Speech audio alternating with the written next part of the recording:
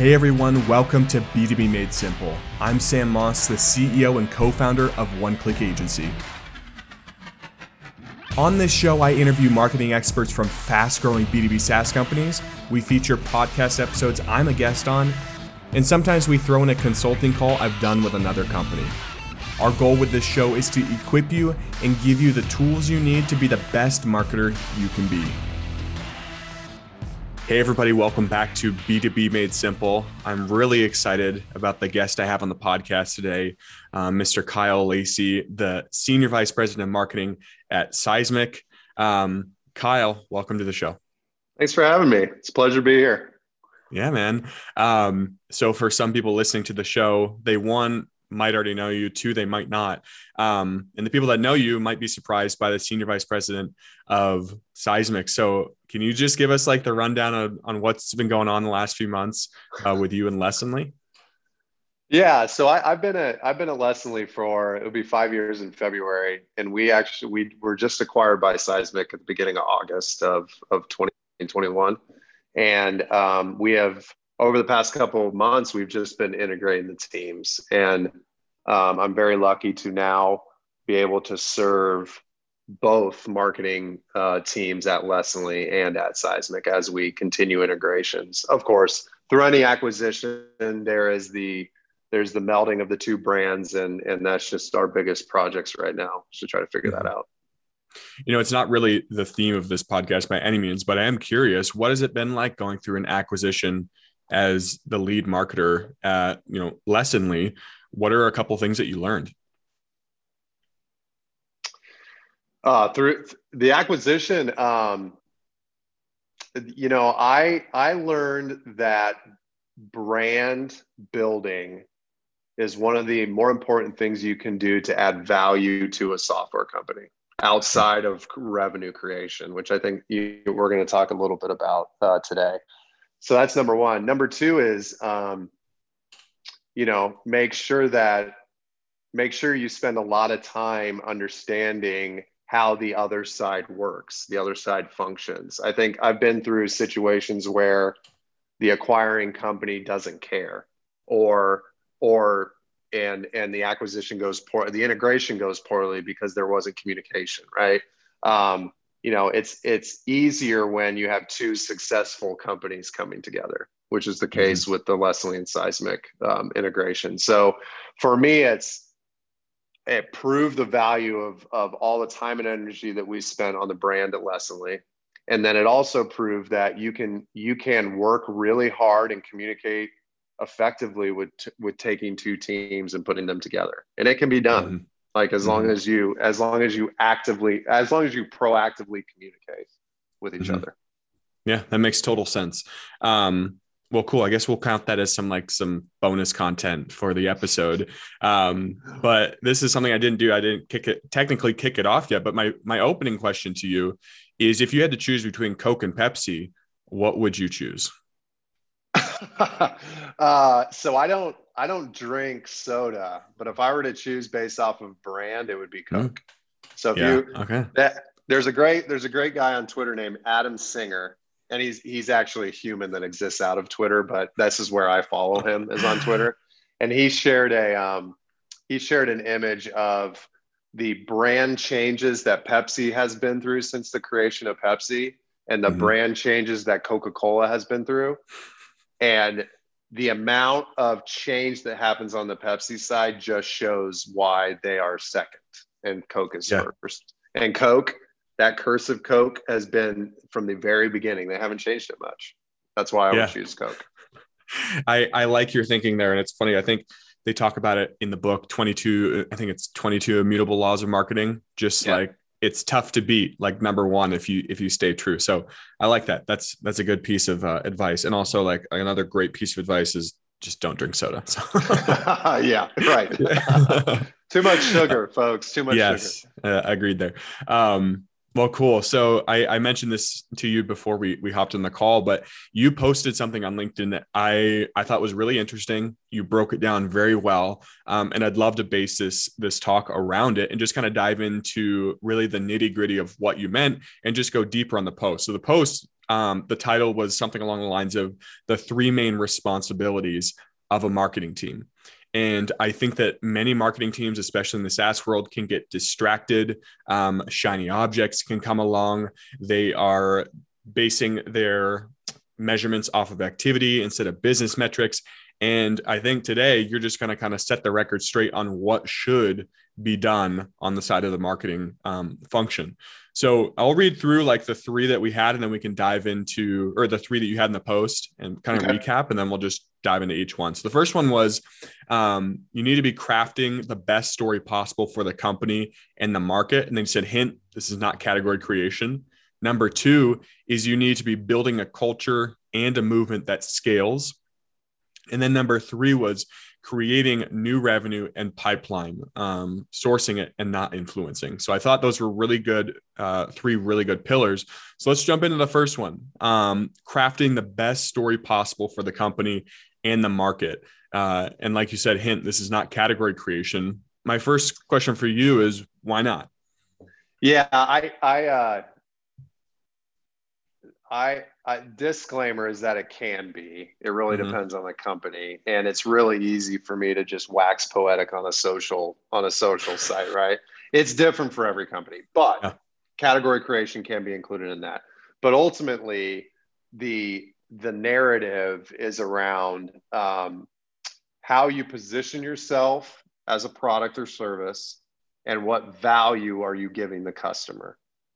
And a lot of times startups, especially high growth or at least venture-backed startups, if they haven't found product market fit, they probably shouldn't be thinking of category creation. Like you're not going to create a category if you're still trying to figure out how to scale a company. The companies that create categories, Gainsight's probably the best example with Anthony Canato when they did, the customer success type category, right? You've got to be a market leader to do it, in my opinion. Now, there are certain situations where I can be proven wrong, because there are certain companies that grow exponentially fast and they can position themselves appropriately. But the narrative is the value that you bring to the customer. And that could be done through your mission, vision, and values, which is kind of the second one. But it could also be done through value selling, as an example. Like you can talk all day long about we are the leading accounting software on the planet, and everybody else is going to say that. Like, that's not a narrative. Tell a story about how the customer uses you and what value they get out of it, right? I mean, that's true marketing. My favorite quote, one of my favorite quotes in marketing, is from Ben Horowitz when he said, "The company story," I think I'm going to butcher this actually. Do you know what quote I'm talking about? The company's story is the company's strategy, basically. The way you tell your story, the way you enable your sellers to tell the story, the way the product tells the story is the strategy. And the customers are part of that. And that goes into number two with the culture and community. But it's also, how do you talk about it on a day-to-day basis? And most of the time, companies are terrible at it. They're just not good at it. It reads like a brochure, and you need to tell a story, a life in the day of the customer and what value you bring to their daily routine. That's a story worth telling. So why do you think these companies are just not good at it? It's hard. Yeah. So how do we get better at it? Great question. I'll use Leslie as an example.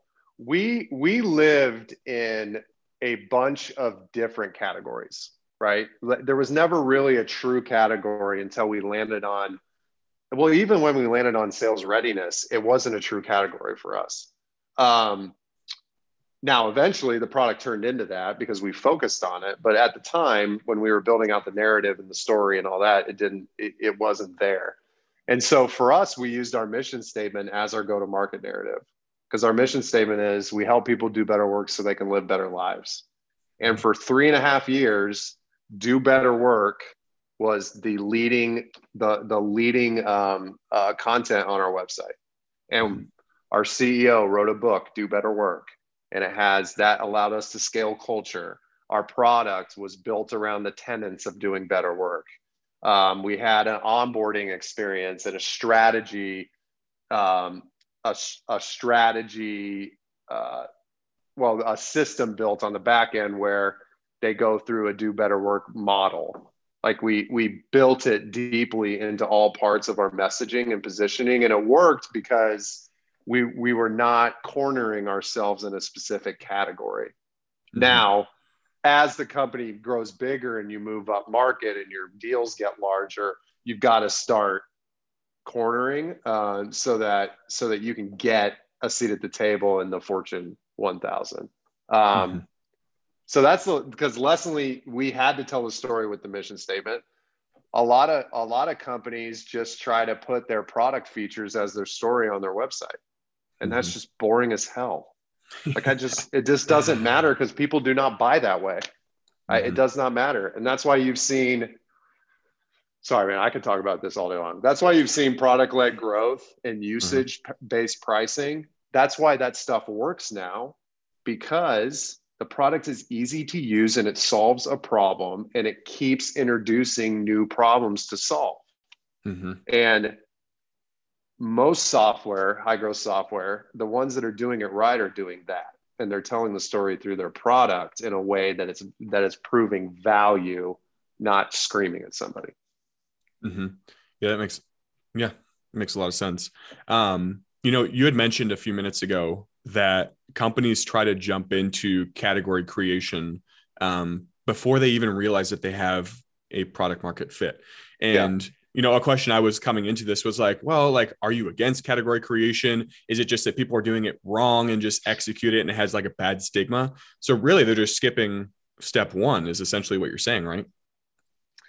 Yeah, I'm not against category creation. I'm against it being done in a silo without having any idea what the actual category is, because you don't have product market fit and your customers have no idea what you do, right? Like the original customers of a product, like the OGs of the Lessonly customer base are completely different than what our use case is now, right? Mm-hmm. And so if we have tried over the years to do like learning automation as a category. Nobody was saying learning automation. So it didn't work because we were like, it's going to be learning automation, and nobody cared, right? You've got to find the fit from the product. You've got to figure out what the value is. And then your customers have to agree with it, because if your customers don't agree with it, they're not going to talk about it. Right. Mm-hmm. It's when you start seeing categories roll out and you have conversations with customers and they're like, I don't even know what you're saying. And we're a customer. So you got to be very careful with how far you push that. But I see value in category creation, like I said before, is when the analysts that are talking about it actually have an impact in your sales cycle, which is usually more enterprise. Yeah. And I think I'm in the same boat with you. I've seen it executed really well. I think Drift early on did a really great job. There's, multiple different examples of companies that have done a great job. But then again, you see marketers Dave did it. Sorry. Dave's one of my favorite examples of this. They told the story off the value. Yeah. Get no more forms. It's like Mark Benioff with no more software, right? Yeah. It's like the value was there and then they built the story off of it. Do I necessarily agree with their category positioning after that? Not necessarily, because it started getting a little jumbled. I think that would be the word I would use as well. And I think a lot of companies, they actually start out with a jumbled, and it's these three massive words that actually don't really describe their category. And you have to really think and figure out, is that a category, or like, what are they trying to do there? And I think that marketers just tend to overthink everything. Not everything. Not all marketers do this. There are only a handful of people that can say they've done it. You've got marketing automation, which I can't remember if it was Eloqua or Marketo. I'm sorry. I'm pretty sure it was Eloqua. And then you've got Gainsight with customer success. I would argue that Seismic was kind of at the leading edge of sales enablement. So what Anthony says in any of his talks about category creation is that if you start seeing job titles changing to that, that is when you know you've won. And there are very few people that can say they've done it. because nobody does it well except for those. That's an interesting way to say it. The job titles. Yeah, I guess that is the proof that you can see some, like, people are actually understanding the term and using it in everyday life. Very interesting. So for you, when it comes to crafting the story, I think this is pretty interesting. Do you follow a framework by any means, or is it just like, this is how it kind of comes together? So the framework, this is not really, but I can give some guidance around it. There is a high level messaging, for Lessonly, it was do better work, right?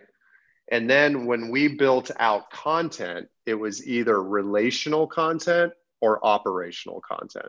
Relational content was more around how to be a great leader, learn about nonviolent communication. How do you work with your teammates to be as proactive as possible? How do you, so it was investing on the relational side of the people we were selling. CMO.com, Adobe's CMO.com is a great example of, sometimes they have articles in there about how to balance parenting with being a CMO. Like, how do you balance your kids' time with work time? That's the relational component of that. They don't do a lot of that anymore, but they used to do a lot of it. And then operational is specific to the value that the product's bringing. Like if we have a product launch, or, and you can shift either way based off of where the market's at. So when we went into the pandemic in March and April of 2020, we shifted all of our content, all of our demand, everything to relational. And we hired career coaches for our furloughed customers. We hired mental health experts. We did webinars with career consultants, career coaches, because the market was dictating that we would do that. And we had the ability to shift between the two. So that the best frameworks are, Andy Raskin has my favorite framework. It's like everybody pretty much says Andy Raskin, but his story, his narrative framework is the best that there is.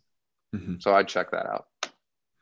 You brought up a really good point about the content or the story strategy. You said it was operational and then relational, right? Or relationship based. Yeah. It's really interesting because more human based. Okay. I see a lot of companies focusing on like the operational, and they don't realize that they need the relational or the relationship content that impacts your buyer on a career or a personal level. And it's almost, you can almost call it like top of funnel content that kind of like sparks interest, that, it brings some like brand affinity to what you're doing. But I think that it needs to be continued throughout the entire funnel and long into when they're customers, because if your content doesn't apply to them afterwards, then the relationship is going to end, right? Yeah. And it's hard for marketers. It's hard for content marketing. It's hard for product marketing professionals, because the leadership teams of these companies look at content like how to be a great parent and be like, how does this apply to what we do? The reality is that I am a marketing leader, and I am a parent, and I am a husband, and I run on the weekends. Like there's this mentality that we always have to talk about what we do as a product or a service, and not speak to just the general things that surround our workday. I'm not saying it's 80% of your content. I'm saying like take 10 or 20% and write about the people. But like a great way to do it, let's do it, an easy way to do it, is to just do a podcast and interview a bunch of customers and ask them a variety of operational and relational questions. That's why I did Revenue Diaries, which was one season.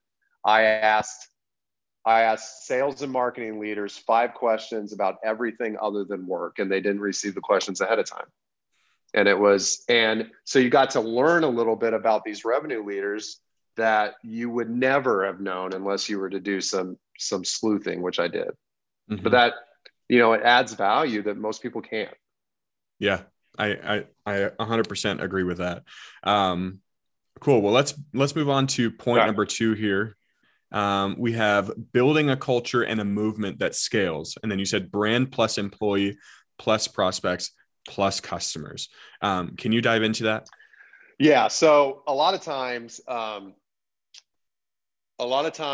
a company will try to build separate cultures from their internal culture and then like their customer community.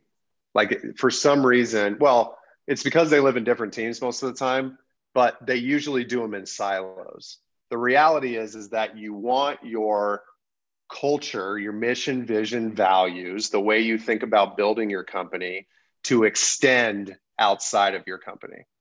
And so if you look at Salesforce is a great example. You look at where I worked at ExactTarget, they got the foundational components right to culture, and then they scaled it outside. So you were onboarded at ExactTarget as part of Orange onboarding. Orange was the brand color.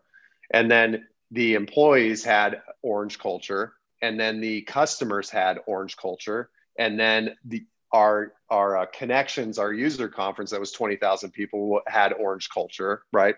So it's employees, customers, prospects.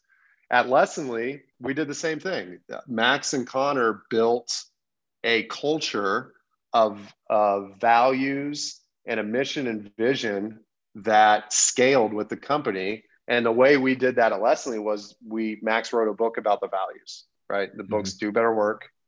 We have given away over 10,000, but every new employee gets a book, and all you have to do is it's a 2-hour read and you fully understand the way we do business. And that created a movement. It created somebody read the Do Better Work book and loved the section about nonviolent communication and bought 5 more and sent it to their team. And you can understand and it had nothing to do with our product. Zero to do with our product, but it worked because it was the relational element. Our user conference, Yellowship, this is the first year where we will have some product stuff. Usually we don't have any product. It's all like more about leadership development and just development as a human. So it has to start. You can try as much as possible to build a community of customers and to build a culture outside. But if you don't start from the beginning and if your employee base does not believe in what you're talking about, it's not going to work. It's not going to scale. It's going to be, you might still win depending on your definition of winning, but it's going to be a difficult road instead of having something that's foundational.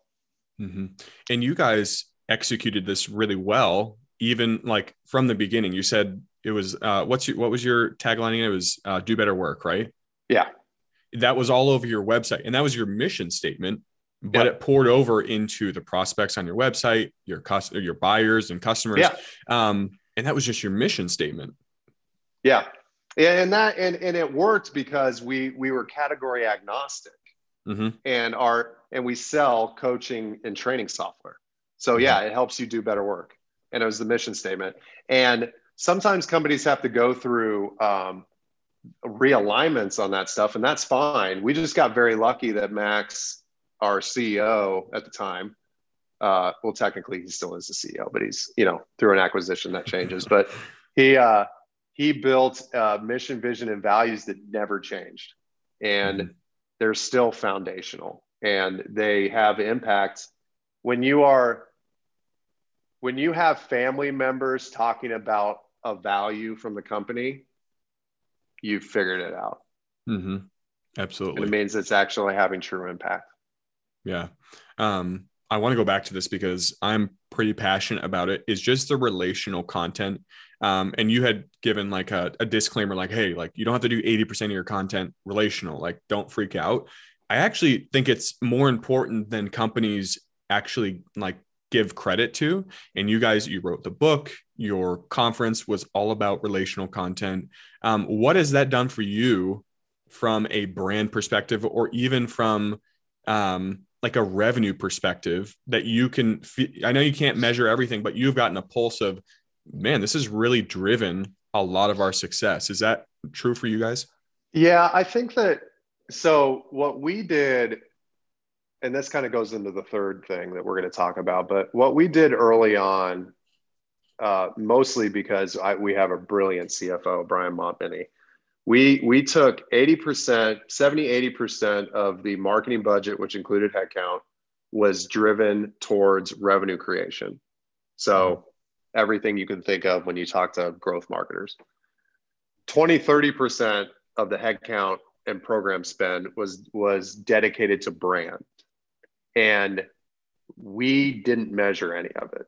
I mean, you had like NPS scores on events. You wanted to make sure you had 90% attendance rates on these virtual events. Like it's not like we didn't measure anything.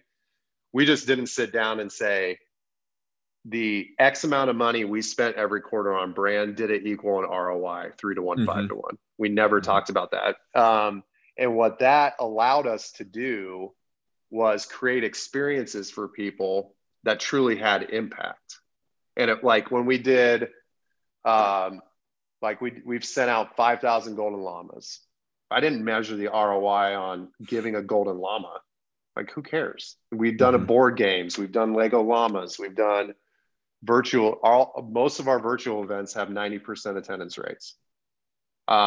Because my team is focused on the best experience possible for this person, not how many people can we get in there to make sure we have pipeline coverage. That doesn't mean it's not important. It just means there's a time and a place for that stuff. And the brand impact, if done correctly, is usually on the perceived value of the company in the market, especially for venture-backed software companies. As your brand grows, as your revenue grows, there's a perceived value there that matters. And if brand is done correctly with community development amongst the customer base, if you get, making your customers heroes was one of the exact target values. Like if you do that correctly, it will work, and it works really well. And then you will be seen as a market leader because you've developed a community and not because you created a category.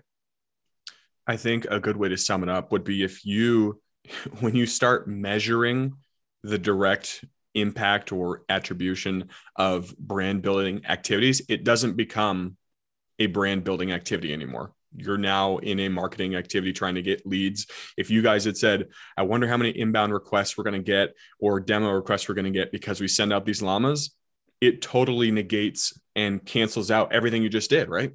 Yeah. And every business is different. Like Seismic, it's a completely different discussion, right? It's just a completely different business model. Salesforce is completely different than ExactTarget, where I was at before. So there's a lot of nuance there that's important, but the number one thing is the only way, going into 3, the only way that you can do that, like what I just said with taking like 20, 30%, is if you create revenue first as a marketer. Yeah. Earn a seat at the table and then ask for something like fun money. That's probably the worst way I could have possibly put it.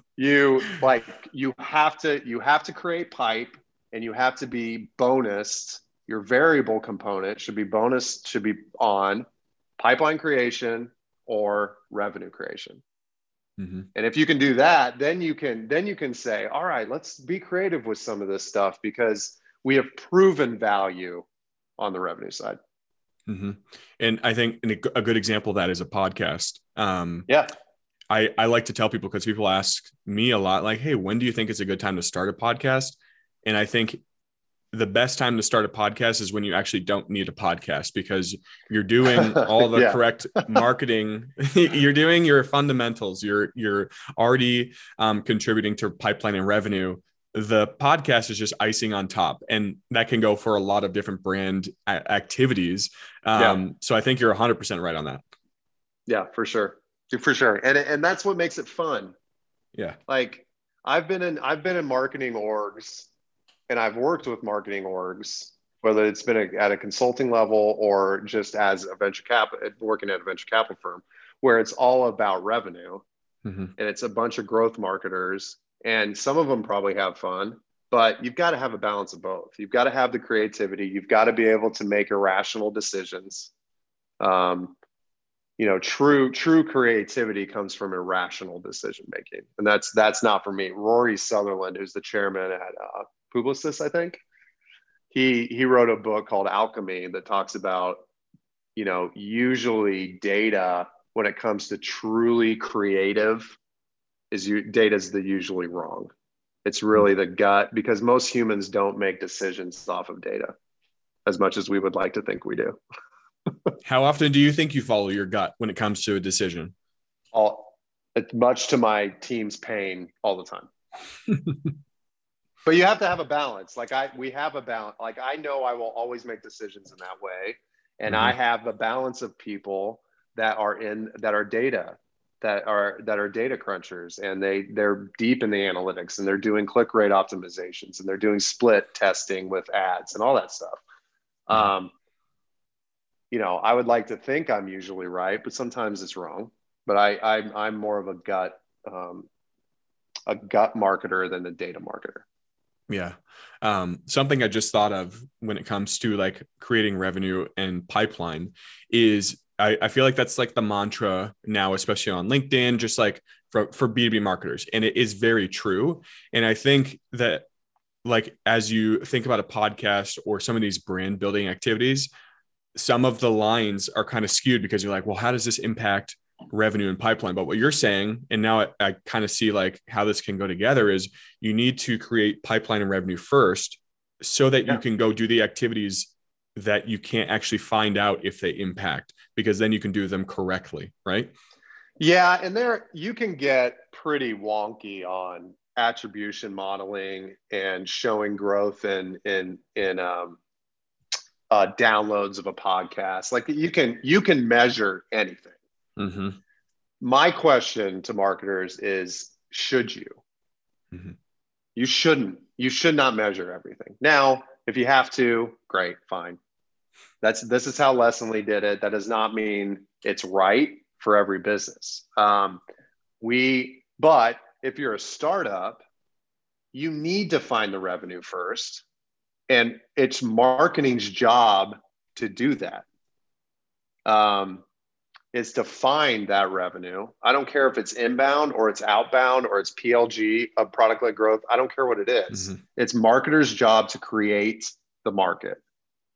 And then you can figure out all the rest of it, because you got to have revenue in order to be a market leader. You can't do a bunch of brand stuff and win. Mm-hmm. You got to do both. Be there very long. Yeah. Yeah, you won't. And the marketer or you won't be there very long, right? Yeah. I have one more question for you. You put in parentheses that marketers should be sourcing and not influencing revenue and pipeline. Can you close us out by saying why that is? Yeah, I'm assuming that this is very different for some large enterprise type marketing teams where sales cycles are extremely long. I just have a real hard time with, we influenced 100% of the revenue. Mm-hmm. Like, when is there a time that marketing shouldn't influence 100% of the revenue? Like, mm-hmm. What? I don't understand where there's like 80% of the revenue was influenced. I don't know how you couldn't. I think that's exactly. That's why I hope that's impossible. Now, attribution modeling, where you tie a dollar amount depending on what shape you're using or whatever. Mm-hmm. That's kind of outside of my scope. That makes more sense to me. But when you're like, we had $50 million of pipe in the room, and you put that event influenced $50 million, it just seems crazy to me. Like, what? Mm-hmm. Great. What is that telling you? It's not telling you anything. But if you can create content that moves somebody to do something, and they have a great time and NPS scores are high, I care more about that type of data than I do. I mean, I care about seeing somebody cry at one of the Lessonly conferences than I do whether or not there's $10 million of pipe in the room. Yeah. Because then it's impactful. Then as long as it's not like they stub their toe or something, as long as it's like something that actually matters. Well, awesome, Kyle. This has been a lot of fun. I've been looking forward to this interview for a while. Can you close this out by sharing? Yeah, man. Can you share where people can find out more about you on the internet, I guess? Yeah, I mean, you can go Twitter. It's Kyle P. Lacey. You can go to LinkedIn, type in Kyle Lacey. Those are the two places I usually spend the most time. Awesome, man. Well, congrats on the acquisition. Thanks. Congrats on your new role. Pretty exciting that this will be releasing right around then. So thanks again, man. Appreciate you being here. Thank you. Appreciate it. Thank you.